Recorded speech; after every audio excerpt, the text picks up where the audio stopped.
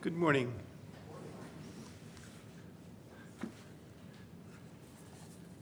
We're such a small group, I feel like I should be asking you questions and we should make it interactive. Any case, what's on my heart this morning are sheep and shepherds. Sheep and shepherds. A couple weeks ago, our sister visited Sister Muriel Beal. She's just been moved from Pilgrim Place down towards the beach where her son lives. But I visited her, and we're going over how that in Luke 15, the Good Shepherd rescued a sheep that was lost. And with joy, he was carrying it home on his shoulders. And I said, Muriel, you know, sometimes we need to realize that that's how the Lord is carrying us home, on his shoulders. And we then went, and we're talking about shepherds and sheep, and then we went through the 23rd Psalm. And I had the Bible in front of me, and I read the first part of each verse, and then she would recite the last part. Okay, so the 23rd Psalm is special, and we'll be talking about that this morning. We're going to talk about the lost sheep, the Good Shepherd, and the Great Shepherd. Okay, so it's going to be Luke 15, a few verses, John 10, a few verses, and then Psalm 23, which is only 6 verses. It's very short. That's what we'll be talking about this morning. The lost sheep, the Good Shepherd, and the Great Shepherd. As I was thinking and preparing for this, I was thinking to myself, when have I felt most secure? You might want to think about that yourself. Most secure. Some people will say, well, I trusted Christ. I felt most secure. Well, I go all the way back to my childhood. And I can remember, I came from a big family, but when the family, I was the oldest, so when the family was smaller, before my siblings were born, my brother and I would be in the back seat, and we'd be rumbling along in our old car. It was new then. Today you look back, it's an old car. But we're rumbling along, and I felt so totally secure in the back seat. There's my dad, he's in charge, okay, and he's driving us somewhere. And I just felt so secure in that. When I think back, when did I feel most secure? It was in the back seat of the car when Dad was driving somewhere. Well, we want to get to the point this morning to share, that's the kind of confidence and trust that Jesus provides us being our great shepherd. And with God's help, that's where we're going this morning. So I want to start in Luke chapter 15. Luke chapter 15. That's the lost sheep, the lost coins, and the lost son. But we're going to talk about the lost sheep, in Luke chapter 15.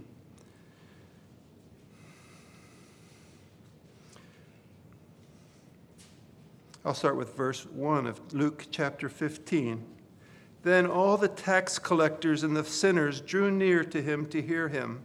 And the Pharisees and scribes complained, saying, "This man receives sinners and eats with them."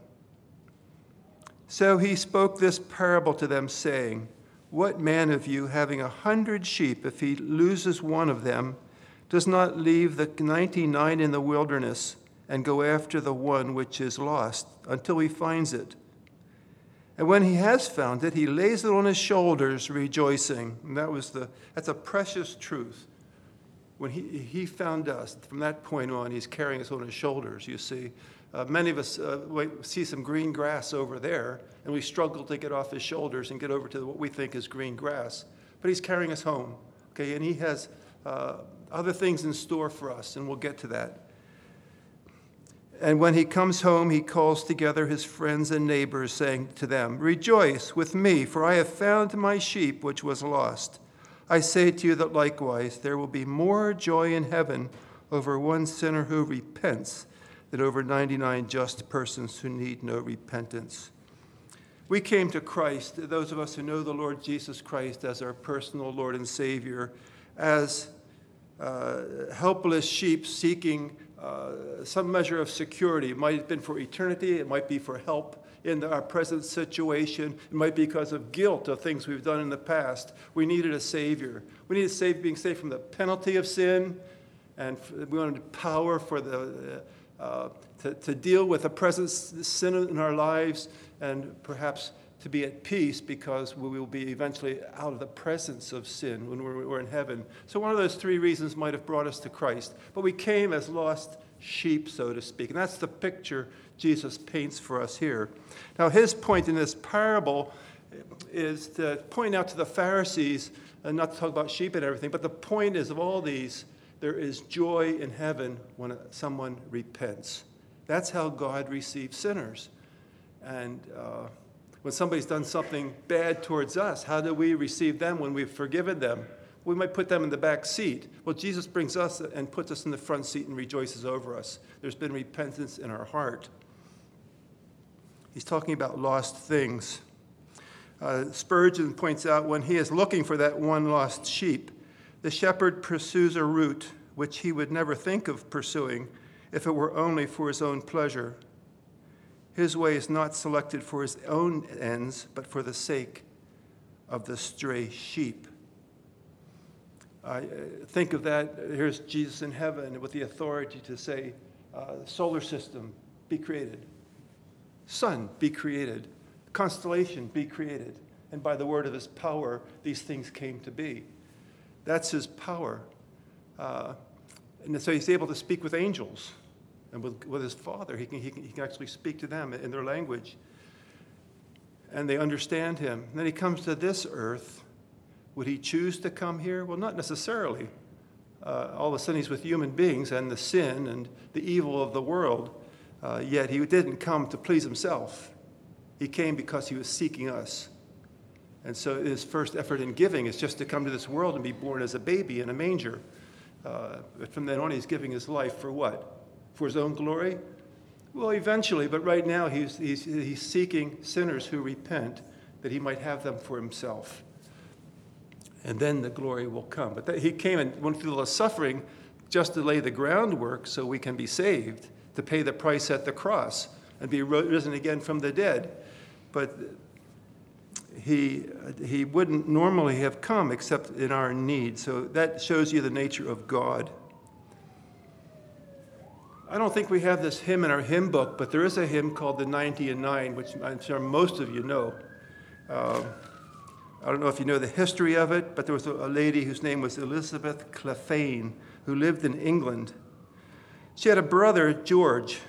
George Clephane, when he was about 20, he immigrated to Canada to try farming. People sent him money to stay away. He was called a remittance man. A remittance man in Canada was a person people in England would send money to, basically saying, don't come back. Stay there. And he was a remittance man, and he tried farming, and he failed. And he got into drinking. And Elizabeth knew about his situation, and it touched her heart, and she penned this poem, the 90 and 9. And just two of the verses, there were 90 and 9 who safely lay in the shelter of the fold, but one was out on the hills away, far off from the gates of gold. She's thinking of her brother. Away from them on the mountains, wild and bare, away from the tender shepherd's care, away from the tender shepherd's care. Then there's this verse, but none of the ransomed ever knew how deep were the waters crossed, nor how dark was the night that the Lord passed through ere he found his sheep that was lost. Out in the desert he heard its cry, sick and helpless and ready to die. Sick and helpless and ready to die. He carries the sheep home on his shoulders, and that's the position we are now, you and I. It's interesting that he's carrying the sheep home on his shoulders. So we don't know that, we try to enter in on the Lord's Day at the breaking of bread, the path he took to save us. And it's only by the Spirit of God that leads us to appreciate his love and the agony of the cross, the shame of it, but his purpose, because he loved us. He died for our sins. That's his purpose. But it takes the Holy Spirit to bring this out. So it's hard to enter into that, the meaning of the cross, but it's and what he went through, how deep were the waters crossed, How dark was the night that the Lord passed through ere he found his sheep that was lost. And we're on his shoulders. I don't know if you recall in the Old Testament, Exodus chapter 28, but Moses is dressing his brother Aaron as the high priest. And he has two garments that are very, very interesting. An ephod, that's like a vest that goes down his legs a little bit. But he carries, what would you say, not rocks, but stones, okay, on his shoulders. And each stone has 6 names on it. 6 of the tribes of Israel, 6 of the tribes of Israel, okay, on the ephod. And that kind of speaks to what Jesus is doing now on our behalf. He's carrying us before the throne of God on our behalf. That's sort of the meaning of the ephod with the stones on his shoulder. But he also has stones on his chest, on his breastplate. He has 12 of those. Each one has a different name. Each of the names of the children of Israel. It's close to his heart. And that again reminds us that we are close to the heart of the Lord Jesus Christ. Nothing occurs in our life that is to destroy us. It might be to test us, but not to destroy us. Okay, those are the kinds of things that he has heart. He can be touched by the feelings of our infirmities. That's what that verse means. He has heart for our needs. That's our Lord Jesus Christ. And now he's carrying us home on his shoulder. He's carrying us just as the high priest carried all the tribes of Israel before God in the holy place. He's carrying us home on his shoulders. And he comes home and he says, calls everybody together, "Rejoice for me, for I have found my sheep which was lost. I say to you that likewise there will be more joy in heaven over one sinner who repents than over 99 just persons who need no repentance." Our young brother Desmond gave a hymn out this morning, hymn number 10, written by Robert Robinson. He had his ups and downs as a believer. And the last verse of that hymn, verse 10, I don't know if you remember it, it was, "Prone to wander, Lord, I feel it, prone to leave the God I love." I had a sister in Christ who once told me that was her favorite hymn because that was what she felt in her heart. She was like a sheep that kept wanting to wander away from the God she loves. And she was serving the Lord in everything she was doing, but her heart wandered. And so that hymn was precious. Thank you, Desmond. I appreciate that hymn.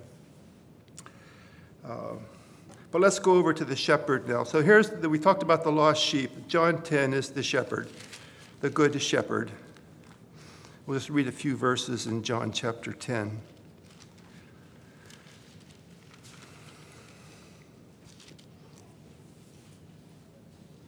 John chapter 10 and verse 11. "I am the good shepherd. The good shepherd gives his life for the sheep. But a hireling who is not the shepherd, one who does not own the sheep, sees the wolf coming and leaves the sheep and flees, and the wolf catches the sheep and scatters them. The hireling flees because he is a hireling, does not care about the sheep.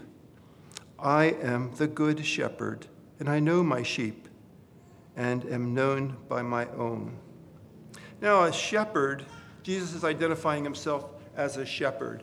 Now, I don't know if you remember in the Old Testament, Joseph brings his family, he's going to bring his family before Pharaoh, and they're going to give him some land in the land of Goshen. He says, "Don't tell them you're shepherds. The Egyptians despise shepherds." So it's probably the lowest level of society to be a shepherd. And Moses, of course, became a shepherd himself, lowest point in society. I don't know if you remember this. We're talking about it on our Wednesday night, but Samuel is there, and he wants to interview Jesse, David's father, and find out who of them the Lord was going to choose to be the next king. God had rejected Saul, but he's going to anoint ahead of time a king that God wants. So he brings all the tall, big, handsome brothers. And then Samuel says, "None of these. Don't look on the outward appearance. Look upon the heart." And so he brings all these before Samuel, Jesse does. And Samuel says, "Don't you have one other?" He says, "Yeah, well, you have a son out. He's a shepherd. You know, at the lowest level of society. He's just a kid, and he's out taking care of the sheep." Well, Jesus, isn't that interesting? It was not an honored level of society. But look, at Bethlehem, who came? Or who did the angels appear to? Shepherds. Isn't that interesting? But here Jesus says, I'm a good shepherd. And so the people knew what shepherds were. They didn't have much respect for them, but they knew who they were.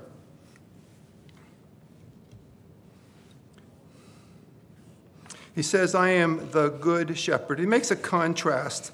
And again, just as he was talking to the Pharisees before and the sinners, he's going to basically say there's two types of people who take care of sheep. There's those who own the sheep. They're known by them. And that would be the shepherd who would be willing to do whatever he could. I don't know how often you had to give your life for the sheep, although we know David beat the bear and the lion, to save the sheep. He was willing to risk his life. I don't know how many shepherds gave their life for the sheep, but Jesus says, I am the good shepherd. And the Greek word for good is, I'm intrinsically good. Inwardly, outwardly, I'm good. One commentator says, describes that which is noble, wholesome, good, and beautiful, in contrast to that which is wicked, mean, foul, and unlovely. Good inward character and good attractive outward. That's the meaning of good. So Jesus is the good shepherd, not a good shepherd, but the good shepherd. That's what my Bible says in verse 11. I am the good shepherd, and you might make that bold. What I do sometimes, if there's a phrase or a word that I think I want to jump out, I take a ballpoint pen and write over that word. And you should You should write over that word, the good shepherd, okay? And make it bold. He's the good shepherd. He's the one we go to. And later when we get into Psalm 23, we'll talk about the great shepherd. He's a great shepherd.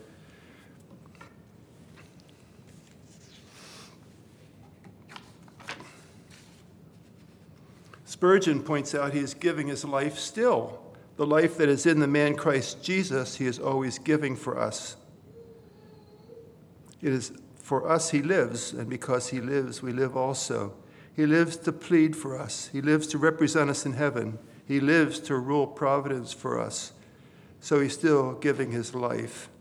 And then he's making this contrast between the hireling and the person who owns the sheep. What kind of a shepherd would he be? Well, he'd really be careful.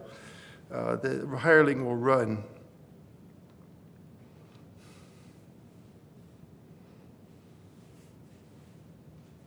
What's on my mind right now is, I guess Jesus is pointing out to the Pharisees, you're probably the type of people, you're in it for the money.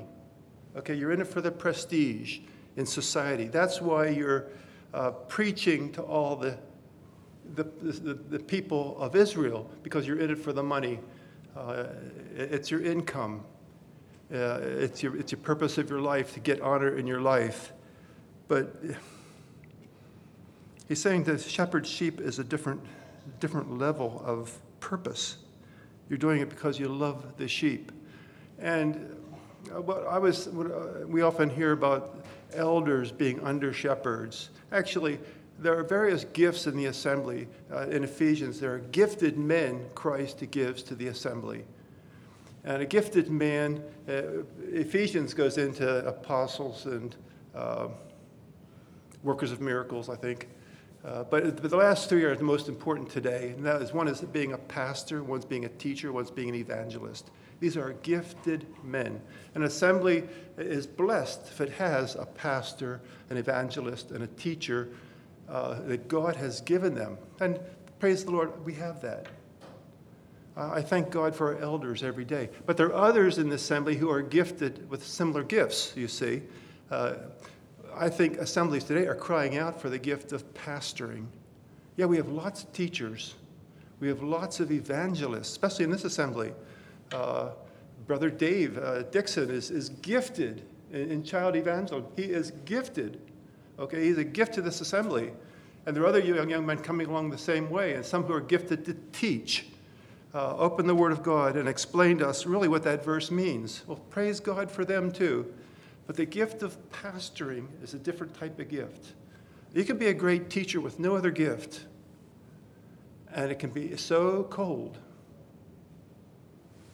just plain teaching. Or you can have the gift of evangelism, turn the place into a mission, a street mission. But you're missing something because you don't have the warmth you need in a biblical church.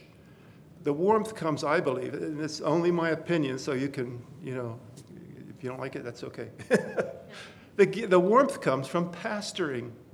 That is, being able to sense people have needs and want to lead them into green pastures, waters of quietness, waters of stillness. And there are other gifts that directions that a shepherd will take them. But that's shepherding. It's different from the other two gifts. All three of these are gifts that God gives men and women in assemblies.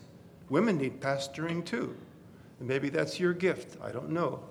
But it's between you and the Lord. In a typical church, you have one Reverend Smith, whoever he might be. He's called a pastor. And online they did a survey. What does it take to be a perfect pastor? And the response is so funny. Okay, here's what it says online. If you want to go to a church with a perfect pastor, this is the way it goes. They preach for exactly 12 minutes. They are 28 years of age, but have been preaching for 30 years. They work from 8 a.m. until midnight every day, but are also the caretaker of the church. They frequently condemn sin, but never upset anybody. This is the perfect church pastor. They wear good clothes, buy good books, drive a good car, give generously to the poor, and have a low salary. They make 15 daily calls to parish families, visit the housebound and the hospitalized, spend all their time evangelizing the unchurched, and are always in the office when they are needed. Sometimes it's hard to get, they don't fit, do they? Last one, they're also very good looking. That was in the survey. So this is but an under shepherd, I believe, is a follower of the Lord Jesus Christ and is sensitive to people's needs. And it brings warmth to an assembly. We need all these gifts, you see. We need teaching. We need evangelism. We need pastoring. But like I say, I think pastoring is a gift that I encourage all you guys, you ladies, if you have the gift, use it. And he says, I am the good shepherd, and I know my sheep, and am known by my own. As the Father knows me, even so I know the Father, and I lay down my life for the sheep. And he points out in verse 16 something interesting. Other sheep I have which are not of this fold, them also I must bring, and they will hear my voice, and there will be one flock and one shepherd. Now, there's a difference between a fold and a flock. And of course, the Roman Catholic Church believes they are the flock, the fold. Jesus is pointing out here's a fold. It has a fence around it. It can be any shape. The fence around a fold, no real center to it because it could be any shape, but it's fenced in. So there's the Jews, fenced in. Nobody can get in, nobody can get out. That's the Jews. That's a fold. And Jesus says, I have sheep of another fold, and that would be the Gentiles, right? That's what he's trying to get across. And I'm going to make it so there's one flock. There's not going to be any more fence, and I'm going to be in the center. That's what he's saying there. There's going to be one flock and one shepherd right in the center. So that's his place in the center of all of us who trust in him.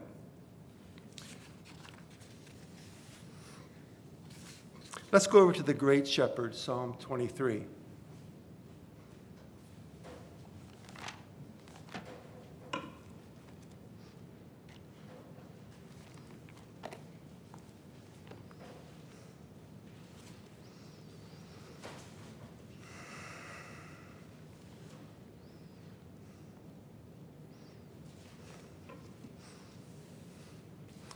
One brother has said this, millions of people have memorized this psalm, even those who have learned few other scripture portions. Ministers have used it to comfort people who are going through severe personal trials, suffering illness, or dying. For some, the words of this psalm have been the last they have ever uttered in life. The Lord is my shepherd, I shall not want. The Living Bible says, because the Lord is my shepherd, I have everything I need. New International Version, the Lord is my shepherd, I lack nothing. He feeds, guides, and shields me. This is what Spurgeon says, the Lord is my shepherd. If he be a shepherd to no one else, he is a shepherd to me. He cares for me, watches over me, and preserves me. Another person has said this, I shall be supplied with whatever I need.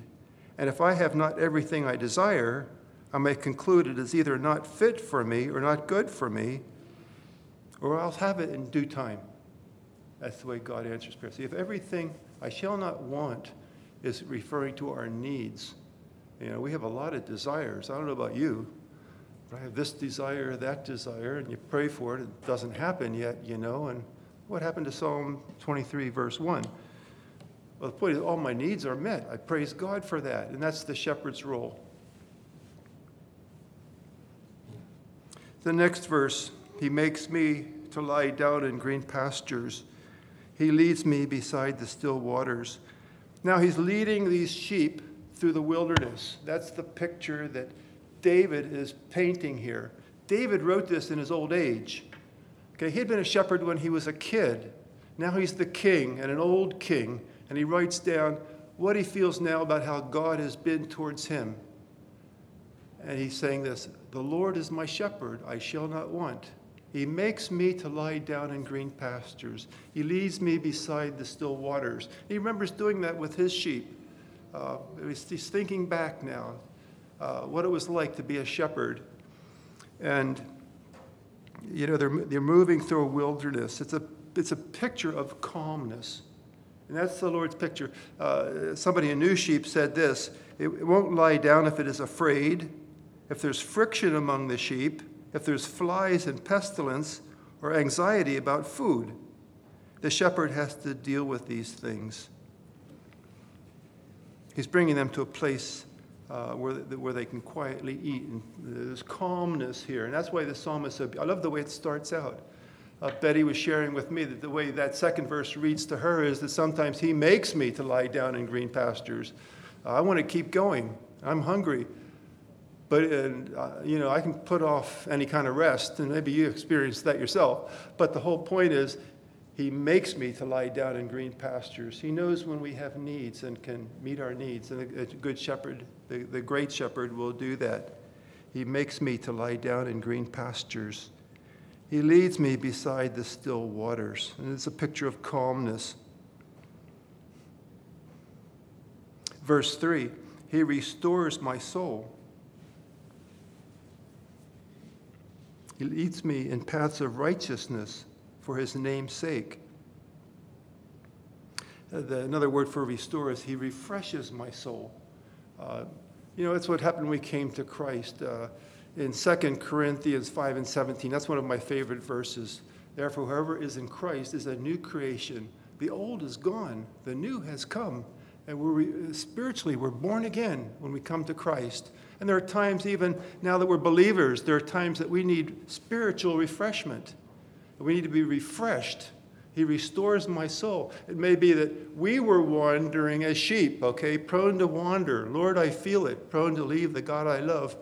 And through someone's kind words, someone's actions, the Spirit working within our hearts, we're brought back to a local church where we can find refreshment and restoral. And that's what David is saying here. He restores my soul. He refreshes my soul. And he leads me in the paths of righteousness. That's a straight and narrow path.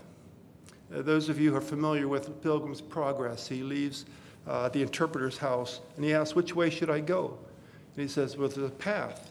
It's straight as can be. Okay, and that's the way he's leading us, in paths of righteousness. And well, sometimes we want to go this way. Sometimes we want to go that way. It meets our bodies, you know, what's I said, fleshly needs more than following him and his word in the straight and narrow. But that's his way. That's the paths of righteousness. For whose sake?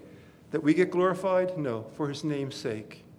He'll be honored when we walk in his paths, the straight and narrow. So he's going to be honored if we follow him.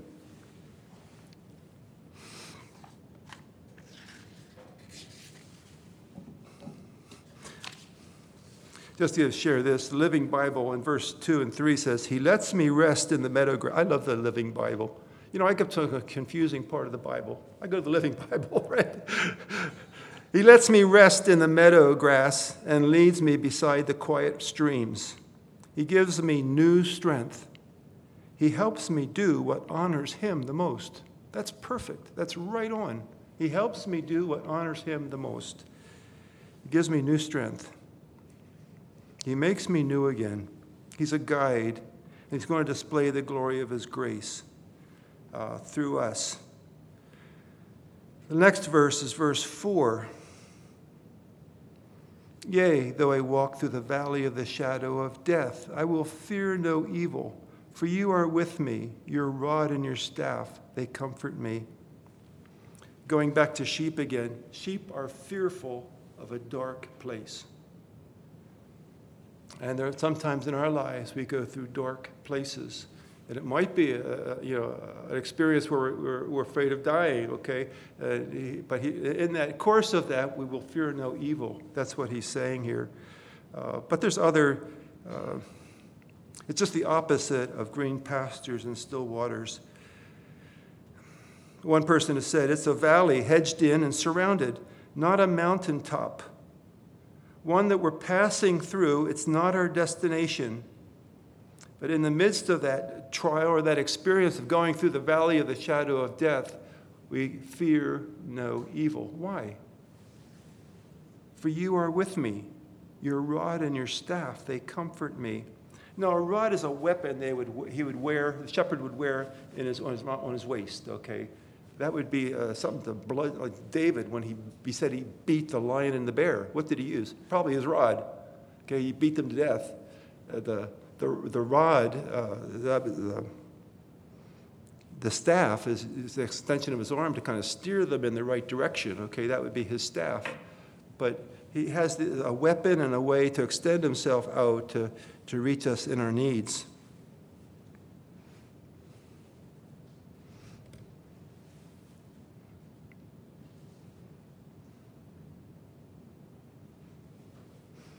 You prepare it, let's finish this. For you are with me, your rod and your staff, they comfort me. I can go through this shadow of death with no fear because you're going to protect me. And of course, the onslaught is, I think if you're older, for example, and you're going through a trial like this, the danger is you become fearful.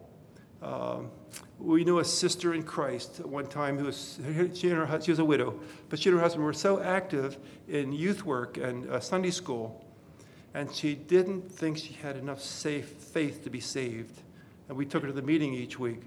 But I felt so sorry for that lady. She was fearful.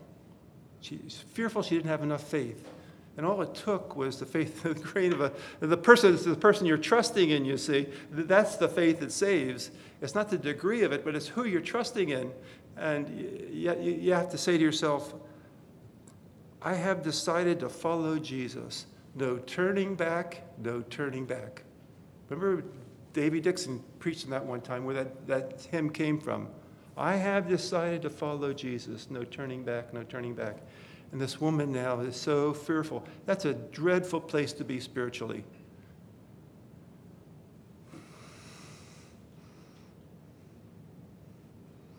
And David could say, your rod and your staff, they comfort me. And verse 5 is beautiful. You prepare a table before me in the presence of my enemies.